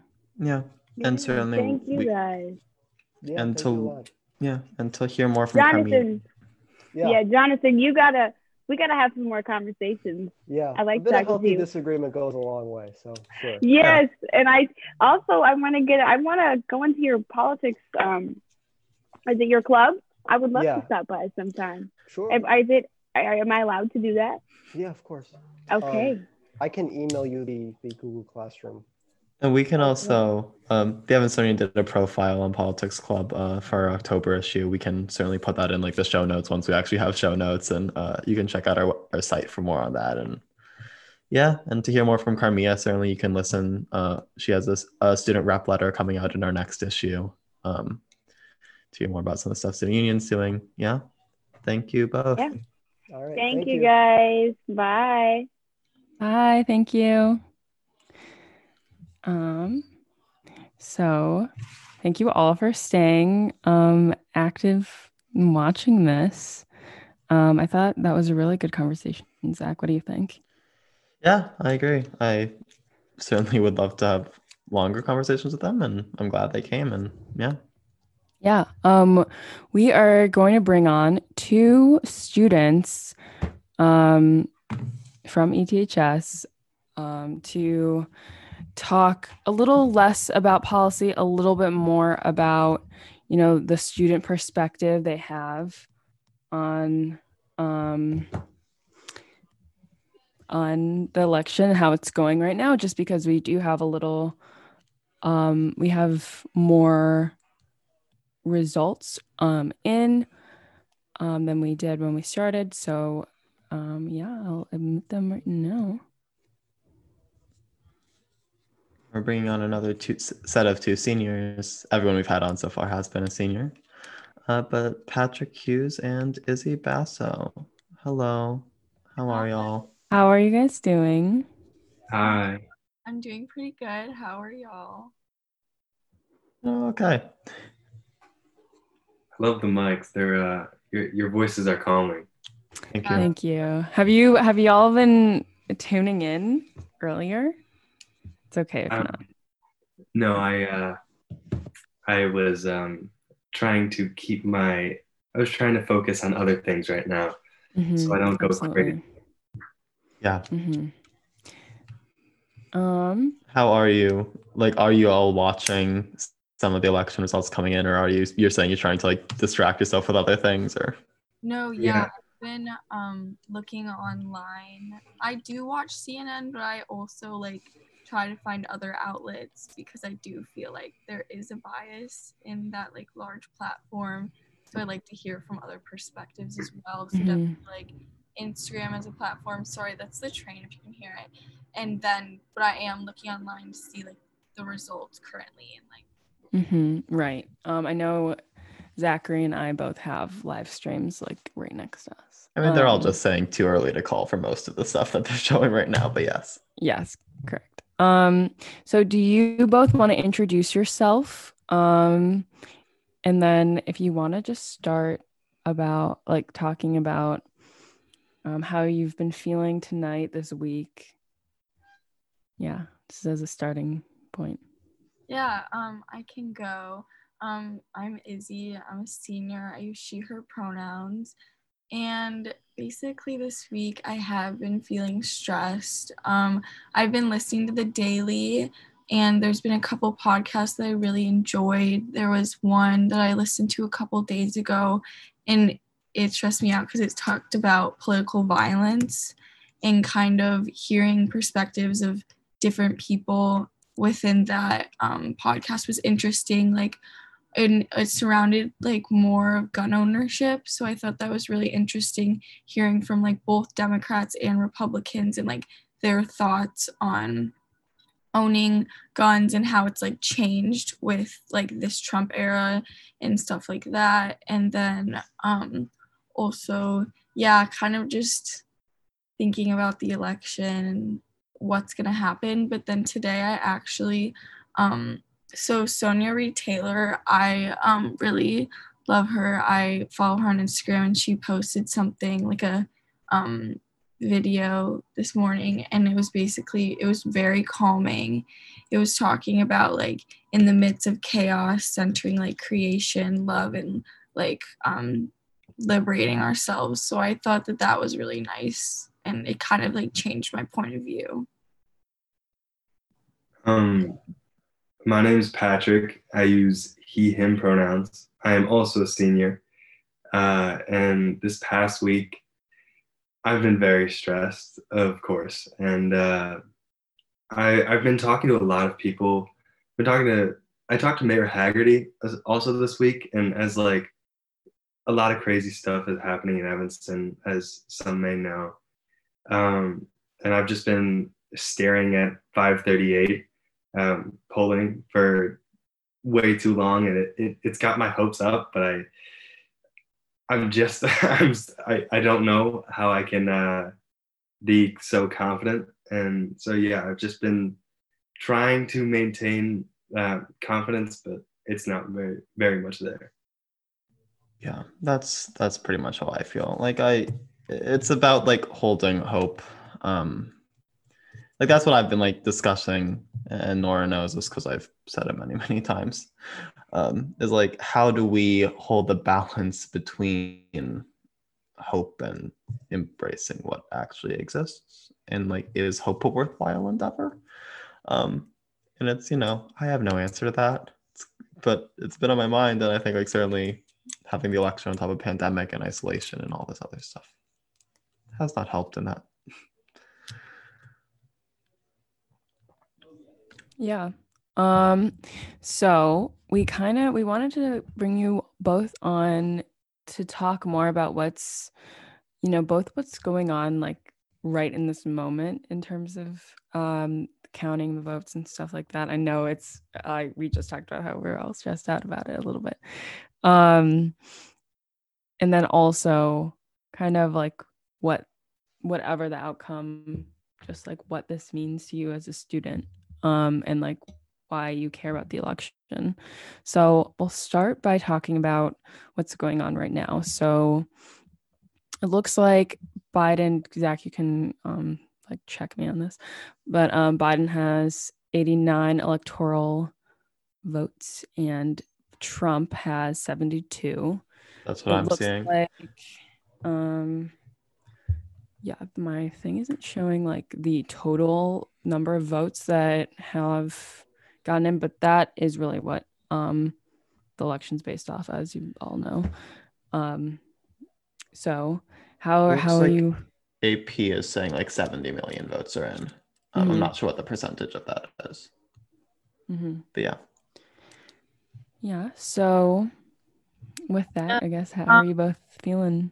That kind of made me think, like, for the past few days, I think it was on Friday, my gov class was talking about like the election and electoral college and like that whole system in general, and like I'm like pro-abolition for that, but I honestly want to like self-educate myself more because of course Miss Gordon was like, she always like comes with like the counter argument, and like I was honestly like, I wasn't speechless, but like I didn't know enough, so it is something that I need to learn more about. But yeah, I just kind of don't understand. I feel like the electoral vote in general does not accommodate and like present the entire population. And then in general, relating to that, it's like, who is voting? Like there's so many people, like people who are incarcerated, people who are undocumented, and then voter suppression in general that like do not have accessibility to voting. So it's like, I don't know, voting in general is like kind of messy, and I feel like the system needs to be changed. Yeah, I completely agree. It's painful, especially with the last election that occurred. I don't like, although it's in place because there are those rural areas and people who think their vote may be underrepresented. And so I think obviously popular vote is an idea, but I don't. It's a hard question to answer, but right now I'm kind of just staring at Ohio because I want to say it's the last 19 elections that who's won Ohio, it's gone that way, and so I know none of the electoral votes or like nothing's completely in for Ohio, but it looks like Trump's winning it right now by 51%, and so yeah, so I would like a change in this system, but this is how it goes, and yeah. I mean, look, it's a system that was put in place to keep slave owners in power. Like that's the reality of it. And it's not gonna. I wouldn't hold out hope for a amendment to get rid of it. There are ways around it. That people are like, there's a group of states that are trying to like put in place a compact that like essentially gets rid of the electoral vote. Will that happen? Probably not. I don't know. Yeah, we live in a flawed democracy, I guess. Certainly not a real democracy. Yeah, super flawed.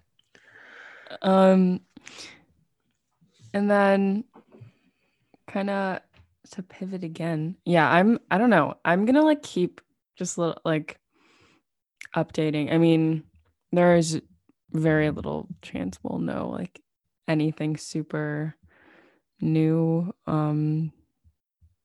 anytime or like until later tonight. But I'll definitely keep an eye on that. It looks like for my thing, they're going over Arizona.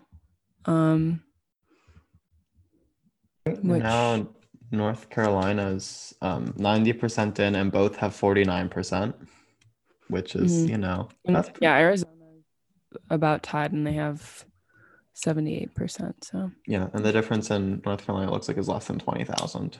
So that's close. So anyway, how are y'all feeling as students? And I was kind of like I alluded to this earlier, but what does the election mean to both of you? What's kind of the most important issues to you as a student? And yeah, and not just like as a country or in a maybe if you want to talk about Evanston, but like to you personally, like what does this election mean to you? For me, it's none of this election feels like it has to do with me, because I'm, as you may be able to tell, I'm a cis white male, and so it's more about the people around me, and so it just means it affects the people I care about, and so that's what's on the line right now, and I really hope that it goes towards Biden, and I hope I just hope it goes well, and yeah, it means a lot. Yeah, kind of going off, like I've also been really reflecting on my social location and how it like affects my lens of this election, and basically like how I'm gonna live my life depending on the outcome. But some things that I've really been thinking of and like been upset by the candidates is like defunding and abolishing the police. I feel like there has not been enough attention, and I feel like obviously if I was able to vote, I'd vote for Biden, but I feel like he's not radical enough for like our generation, and I feel like a lot of the things that I believe in is like radical change, because like reform just it's not going to work. It's just making people comfortable and it's not solving anything. So that, and then also as well as regarding the coronavirus, thinking about like, okay, like I'm planning on going to college for the next 4 years, like how will the pandemic and how is it going to be handled, especially like with Fauci, like I'm pretty sure Trump wants to like boot him, so like okay, makes like total sense. No it doesn't, but kind of thinking about that and like how is that going to affect my like near future. Yeah, and I think I'm also in a similar place where Patrick is. Again, I also miss this fight. That's where I feel too. And we want to bring one more and one last guest into this conversation, like what it means to students. And that's senior Oliver Leopold, who kindly enough recorded her introduction, and has spent his day as a poll worker. I assume you're very tired, Oliver, but thank you for being here. I am very tired, yes. How long were you at the poll? Oh yeah, do you want to introduce yourself and then maybe talk about what you were doing all day? Yeah, so my name's Oliver. I'm a senior at ETHS. Today I worked as a polling place technician for the Cook County election. We had to be there at 5 a.m.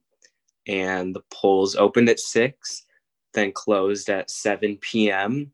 And then it's kind of a race in your precinct to close up and do everything you need to do. And then you have to bring all your stuff to the Civic Center where they receive it so they can gather excuse me, gather data and stuff like that so they can start reporting it out. So yeah, I set my alarm for 4, but woke up at 3:15 because that's just how my body works. It was ready, I guess. And then I left the house around 4:45.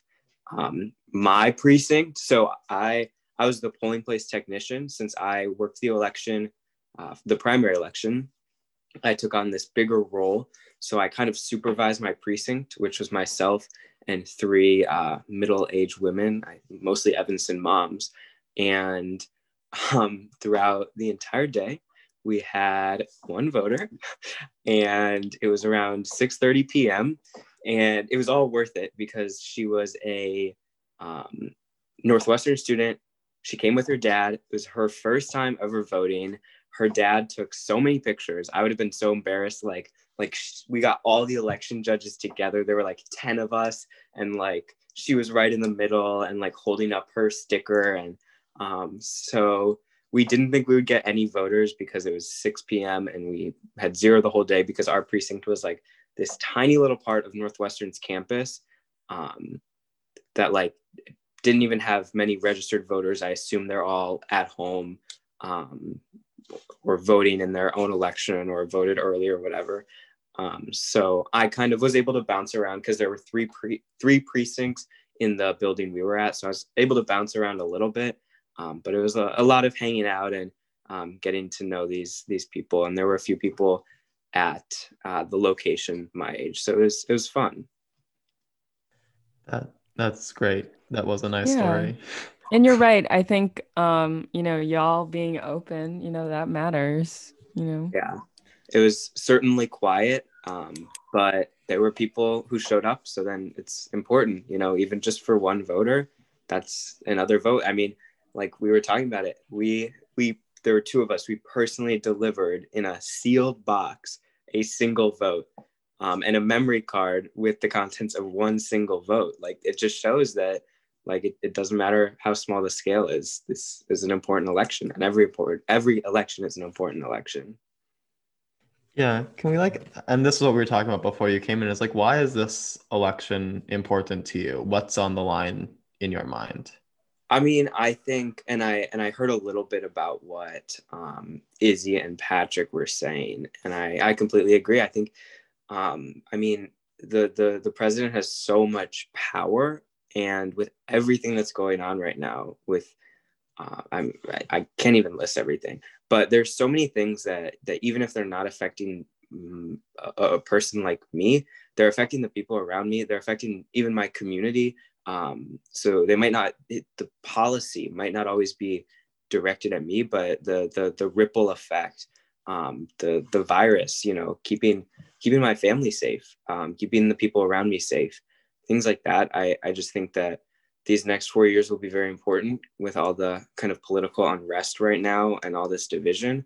And I think it'll be really, really important that whoever wins, makes it a goal to try to bring people together and keep people safe in many different ways. Yeah, and Izzy and Patrick, I know both of you are involved with SOAR, Students Organized Against Racism, at ETHS. Do you want to maybe talk about how that work is related to the election, or how it influences the way you're thinking, which I think both of you kind of started addressing? Yeah. Yeah, I can talk about that a little bit. Definitely the pandemic has affected the work with SOAR navigating it online, but definitely the purposes have not, they have changed a little bit depending on the board and kind of what we want to do with the work, but everybody's initial purposes are the same. And I feel like the work has definitely influenced the way that I'm interrogating the way that I see through my racial standpoint and social location, and thinking about trying to step out of my mind and hearing from other perspectives in this situation, not centering myself when I'm thinking about what's going to happen next, or thinking about my stress. I'm wait, let's take a minute and bring it more to a wider lens. And then yeah, it's also made me think a lot more about definitely, like, I feel like SOAR's work has helped me bring it more like local and personal, because I've like always cared about like anti-racism, but like I didn't like know that there was like that platform that I could. It's like the work does not need a platform, anyone can do it, but it definitely helped me um like have tangible things to like grab on and start doing in the community itself. And like also, yeah, sorry, like have fake thoughts, but thinking about like community politics as well, and like the mayor election coming up, Haggerty dropped out. And then Sebastian Knowles, it's gonna be him against Daniel Biss. So I've been thinking about that, and like wanting to have conversations with them. I think SOAR, we're like planning on kind of having a panel with them, and kind of addressing like what are their beliefs and like what are their standpoints on issues that affect predominantly Black and Brown communities in Evanston, and racial issues in general. Yeah, similar to Izzy, a large place, like a large issue that like dealing with this presidential election and affecting SOAR is COVID. And it's changed the way, well, from what I heard from last year, since I'm new to SOAR, it seems like it's changed the way that racial issues in classrooms and in school occur. And so it's so a lot of this has been having to adapt to how we interact with students and with faculty. And so obviously I would like this issue to end as soon as possible, being COVID. And so I think getting back to like into schools and being able to like directly communicate with people and having one-on-one conversations without being distanced over Zoom or whatever, I think is very important, because it is having that human interaction always is more important and can have a better impact when you're trying to talk to people on, especially on issues of race, which are so controversial. And yeah, and also touching on the election of the mayoral election, it's also got like this. Well, actually, no, the presidential election. This last election has the last presidency, the recent presidency, has made me realize that there's much more than just what's going on in my life. And it was a large reason I had to chose to try to join SOAR. And it's because it's not just me that is being affected, and I have to do something. And as long as I can have join this group, I think it's important. So yeah, thank you. Yeah, and what I like that you brought up is the Sebastian Knowles stuff, because that is a great example of like student or young adult political engagement. And I want to ask all of you about that, and especially Oliver, like as someone who was working, like what made you want to be an election judge, both now and you said also in the primaries? Like, why is it important that we are involved? Yeah, so, and I think the reason that really pushed me for the general election was I assumed, and I was completely wrong, but I assumed that the number of people signing up to work the election would be really low, because what I saw in the primary, it was a lot of elderly people, older people, not many kids, not many young adults, not many even adults. It was mostly older people, older adults. And I was worried that they were not going to sign up because of COVID. And, just being older puts them in the higher risk category. And so I said, I'm in a lower risk category. Like, this is something I kind of need to do. I already have the training. I already know how it goes. If it means me being out there at the election, instead of, them pushing an older person out there, I said I would want to do that. Now, I was completely wrong. There were 15,000 people who signed up and completed training for a total of 8,000 slots. just in, I believe it's just suburban Cook County, which is incredible. And so most people who did the training and signed up and everything never got an assignment, didn't get to work. So I was very fortunate for that.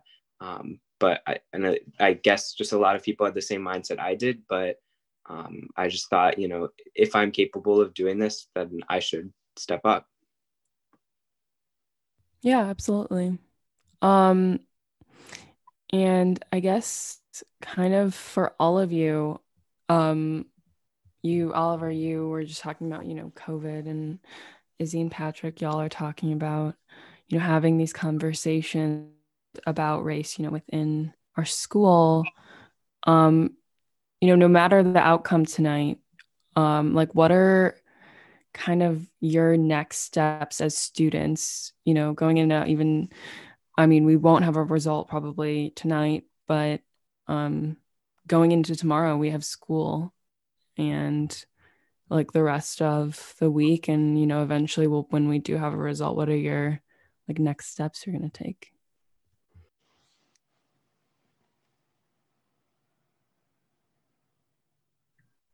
Yeah, definitely like the immediate steps I want to take is checking in on my friends and trying to make safe spaces for like healing. I think with whatever happens, I think still like having time to reflect with another, and like obviously it's hard with COVID, especially in classrooms. I know some of my teachers have like put out polls asking if we want to talk about the election tomorrow, but yeah, I've kind of been thinking, how's that going to play out? Because I think it's hard to have that connect and like actually hear each other and be vulnerable in a Zoom space, especially in class. And like, I'm guilty of that. Like it's terrifying for me to speak over Zoom when I would be so comfortable in a classroom. So, kind of pushing myself to make other people as comfortable as they can, which will also make me comfortable, because then it's like sharing. And then, yeah, I think in the more future, definitely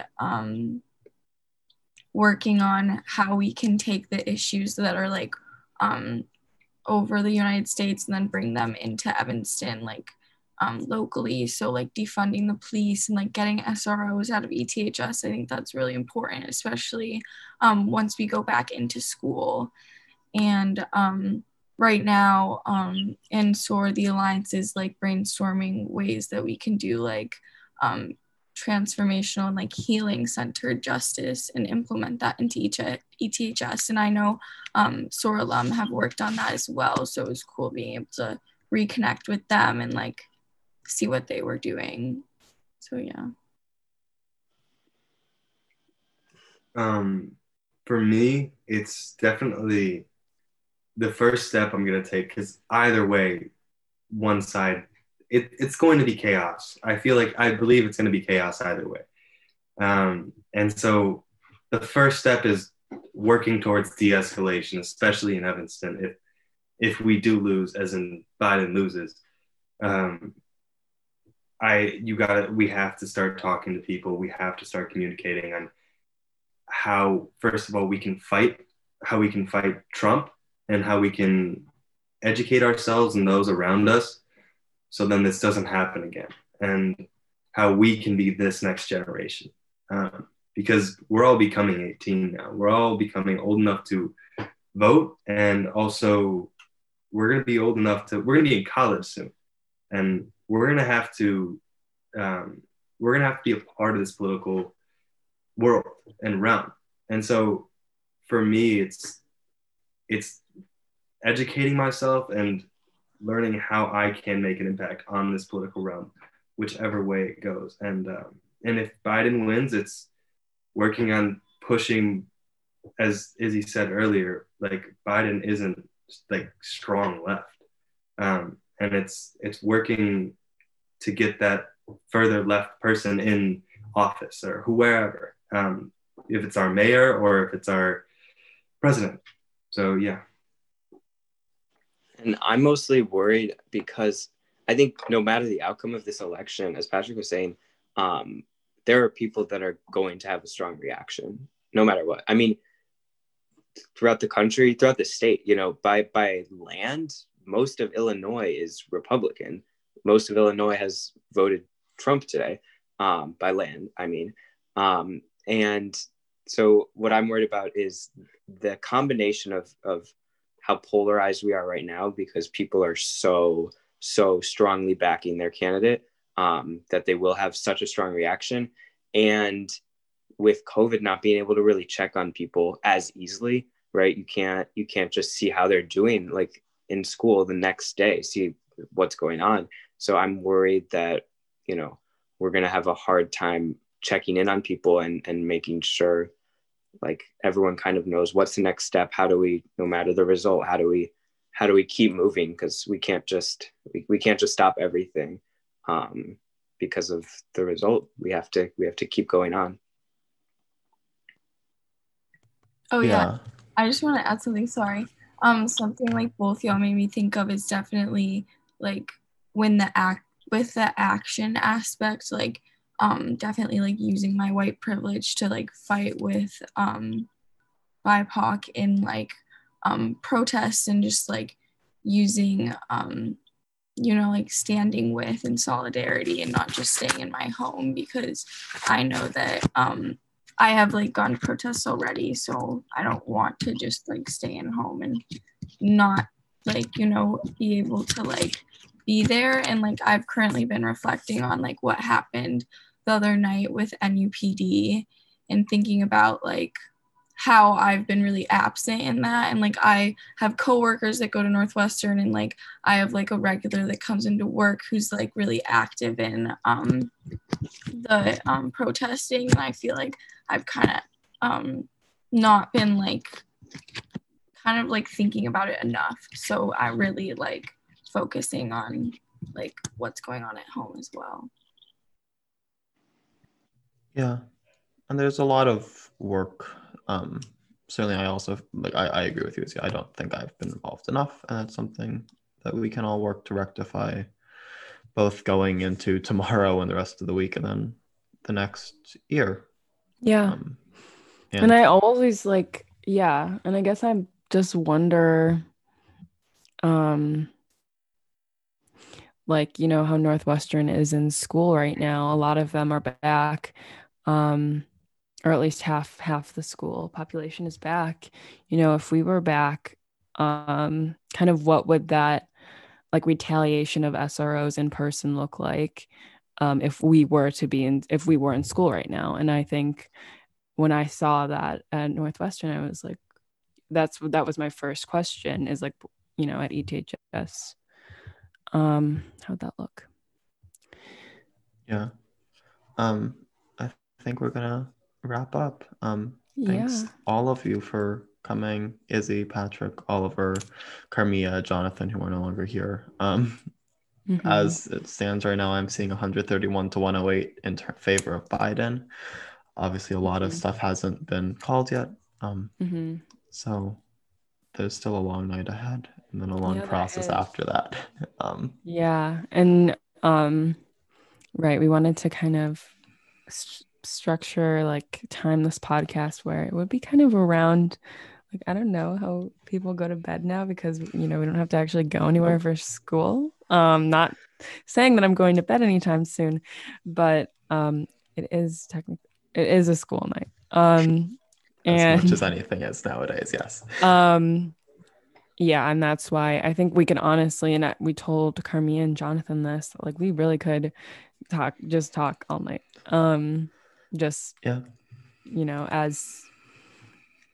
students and as people like who are this close, and honestly a lot of people who are at the level to make that actual make contribution in terms of voting. But I think all of us have in different ways have been contributing to like informing others about the election. Yeah, and this is certainly far from the end of the Evanstonians election coverage. In our upcoming November issue, which is going to be released on the 16th at evanstonian.net, and will also be featured on our Instagram at the _Evanstonian, sorry. A lot of it's going to be about the election, and that ranges from us doing, having conversations with students about how they feel tonight went. I know I'm starting a few of those tomorrow. to talking Yeah. about poll workers and just opinions people have. There's a lot that's happening, and we hope that through this we've spread student voice, and certainly through the rest of our coverage, we will continue to. Yeah, Yep. thank you all so much. Really important Of work. course. Yes. Thank you You all all for for coming. Thanks for having